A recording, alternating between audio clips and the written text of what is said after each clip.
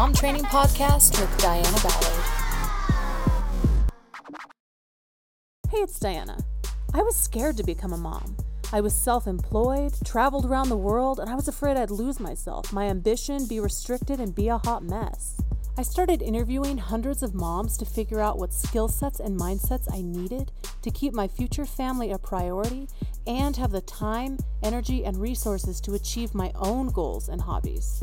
Each week we discuss how to run a successful household and enjoy your roles as mom, spouse, housewife, and individual. Come learn how to create the life you want while having a family.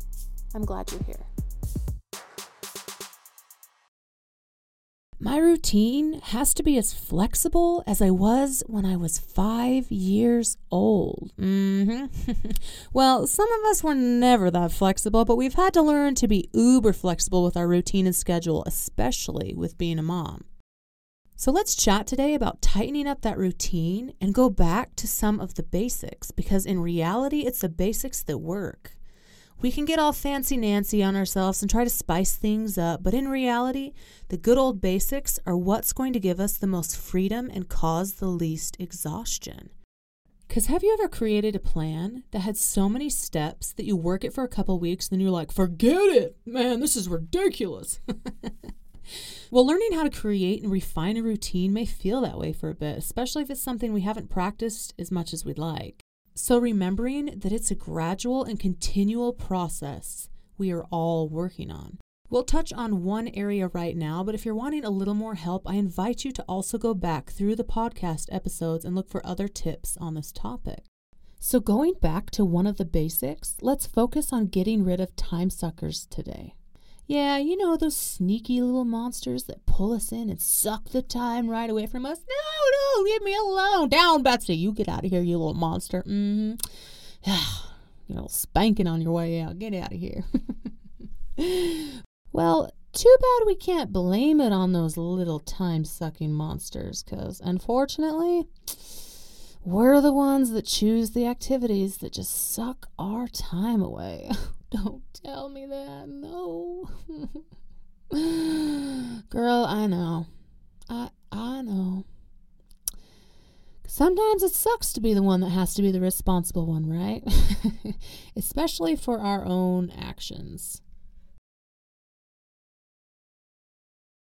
Seriously, though, it takes so much discipline to create what we want and be the mothers and housewives we desire. But here we are, talking together right now. And it's because we do want something different. We do want things to flow smoother and to have more time for what we want. We're willing to do something different and step up our game. So let's get at those time suckers. Our focus today is tightening our routine and refining our schedule once again. For we know we will be adjusting and refining that schedule and ever-changing routine all the time. So as our schedule or routine has probably changed since we last chatted about it, let's dig in. What things and activities distract us and keep us from accomplishing what we've planned to do in the first place? Now, we can be extra hard on ourselves sometimes, so before we go all haywire and look at every aspect and find handfuls of different places we need to change, let's bring it into reality. Say we find 5 places that need attention and are time wasters. We might find ourselves frustrated at the end of the week because we're working on so many things. Which, being a mom, I usually can work on 1 to 2 extra things in a normal mom day than keeping everyone alive and fed. Like, one day is deep cleaning day, one day is grocery shopping and food prep, one day is going out, fun day with the kids. Catch my drift? So if I try to change too many things at once, I can guarantee someone's going to suffer. And most likely it's going to be my kids or husband from getting overly frustrated at things that aren't working as perfectly as I want them to, right?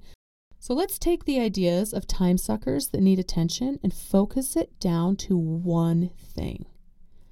Pick the top area that needs help, the one that is distracting you the most, and let's work on that. And as we work on that one area, we won't be able to help ourselves as we start to see other little places we can trim time and get better at managing ourselves and the time we have to accomplish things. So if we found that one area is sucking our time, let's think right now, what can I do to lessen these time wasters this week? What kind of plan do I need to put in place to be more protective of my time and not get distracted? And let's create something together right now and keep it simple.